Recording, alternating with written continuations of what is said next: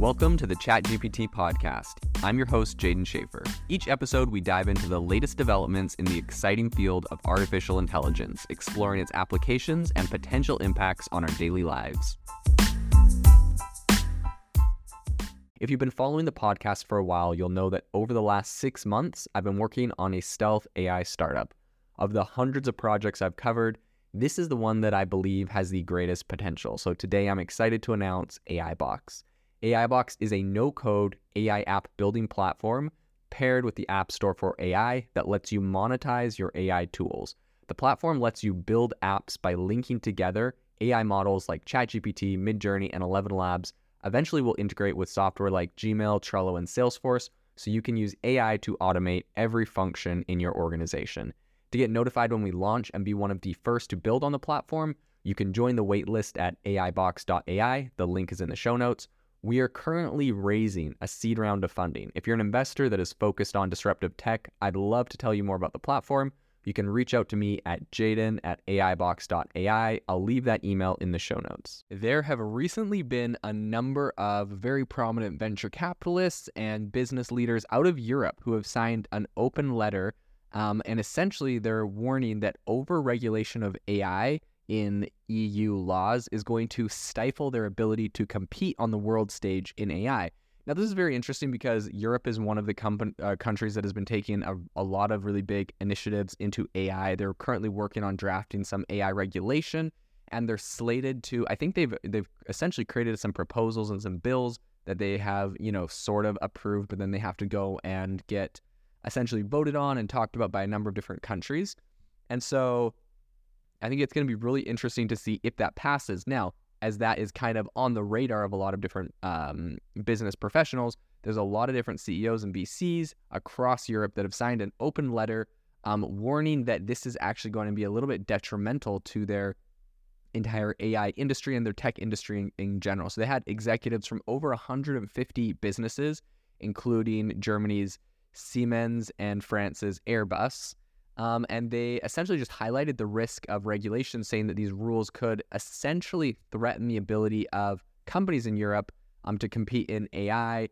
And also, essentially they're saying the legislation that's currently getting looked at and people are trying to pass is failing to deal with other potential challenges that AI faces. So in this letter, they essentially are trying to offer the chance to rejoin the technological avant-garde, and they're just worried that, they're essentially going to get stifled. So among a lot of other different European industry leaders, the letter also has a number of people that have signed it that are fairly prominent, including BlaBlaCar, which if you've been to Europe is a very massive company, Critero, Felix Capital, One Ragtime VC, YN Sect, Ely Partners, Minstrel AI, Get Your Guide, Ventec, WeFox, Atomic VC, and La Figmila VC. So there's 150 of these companies, but there's a lot of really prominent people. I mean, you have people from Airbus on here,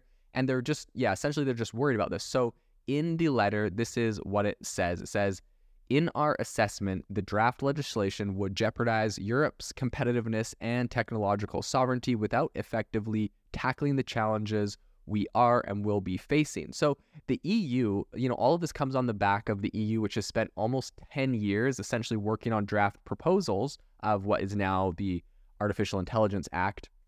And they've been working on what will serve as essentially the basis for negotiations between a number of different member states and the European Commission. But this could also make the jurisdiction, aka Europe, one of the hardest places in the world for AI companies and platforms to actually operate. And so I think the demands or people asking for regulation has definitely increased a lot in the last, number of months since ChatGPT launched. And this has fueled fears among some European governments. So we see cases like Italy, which just outright banned ChatGPT recently. I think they have brought it back. But one of the things that they cited was just, privacy and other issues. I think they were worried that Italian users' data was used to train ChatGPT, and, they didn't want that to be the case. They wanted that data to be removed from the model. They had a bunch of different demands and stuff. So I think this is going to be really interesting because you have an area like the EU with so many different member states, and all of them are they all are taking different approaches, right? So it's going to be interesting in the negotiations to see, who is in favor of what. But at the end of the day, it's going to be AI companies and, technological companies in general that are hurt the most by over-regulating something that is very new. So included in the signatures, we also have the car maker Renault and Heineken. And they're arguing that the proposed laws might heavily regulate foundational AI models, regardless of their use case, which obviously is not the intended goal.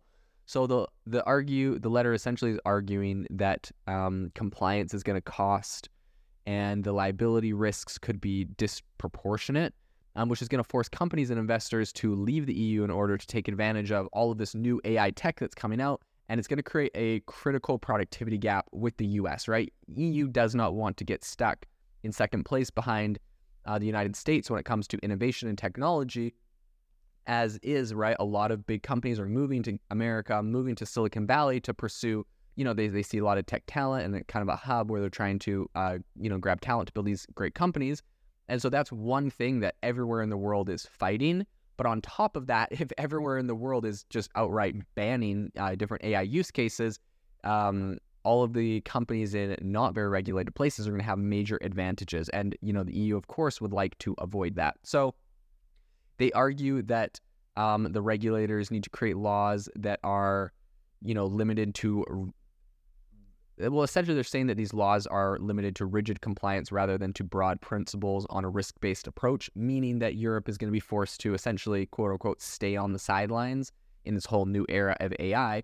And, we're seeing this AI come out of every single country. And so they definitely do not want to get left behind in this entire race to, create these powerful AIs. So the companies, essentially, they're calling for the formation of an EU regulatory body, which has industry experts in it, right? They would like people that are actually into the industry and know what's going on, that can monitor how laws are applied and also can, give their own perspectives on technological things. Now, some people would say this is a conflict of interest.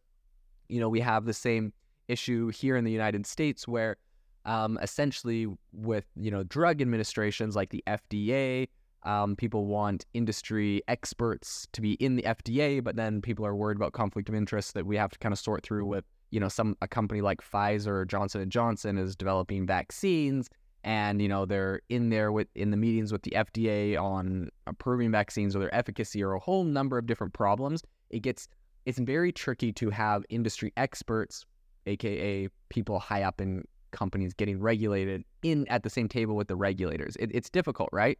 And to make sure there's no conflicts of interest and the relationships there aren't, compromised. And so I think that's something that we're going to have to grapple with one way or another. But at the same time, you don't want the opposite of that, where regulators are just making all of these rules and they don't actually understand the underlying technology because they've never been in the actual industry. So neither of those situations are ones that I think a lot of people want. And so it's going to be really interesting to see how we kind of strike a balance in that regard. So I will say that this letter in particular has been criticized by Dragos Tudorch, who is an MEP involved in drafting the laws, who said that, obviously these larger he's just saying that larger companies are being lobbied by an aggressive few.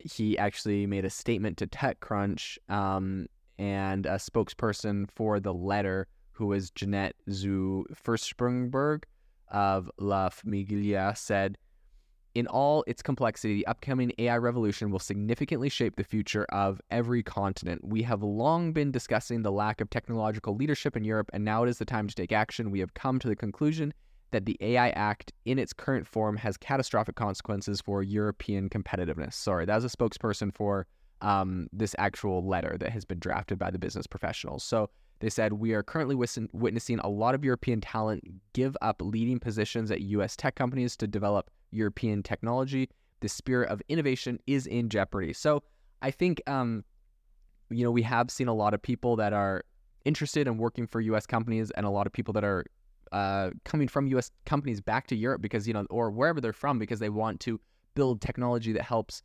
the ecosystem of where they're from. So I totally understand that.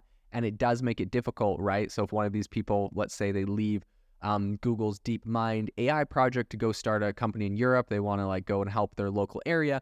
And then all of a sudden Europe starts, regulating what they're actually able to develop and create. That's going to really put pressure on them to just leave and go back to somewhere less regulated, which is the opposite of what, Europe and any other country is trying to do at this time. So I think it's really important to obviously look at what regulation looks like in AI, but I just think it's really important not to get to jump the gun and over-regulate such an industry that has such massive disruption potential before we really understand it fully and really understand what it is capable of doing. Especially, they're kind of accusing this of being an industry or an area where people are looking at regulating it from a very practical perspective instead of an ideological perspective. And so there's definitely a difference, and we're going to have to continue to look and follow up on how that continues to play into the future. I just released a bombshell investigative podcast piece about Inflection AI and the dangers it poses to humanity. This is right on the back of Inflection raising $1.3 billion and becoming the second most funded AI startup behind OpenAI. The episode is called Inflection AI Raises $1.5 Billion, Thinks Ecology is More Important Than Human Life. If you haven't listened to this, I urge you to listen to this critical episode. I'll leave a link in the description to the podcast and a corresponding article with the full transcripts of my conversation with Inflection's Pi chatbot.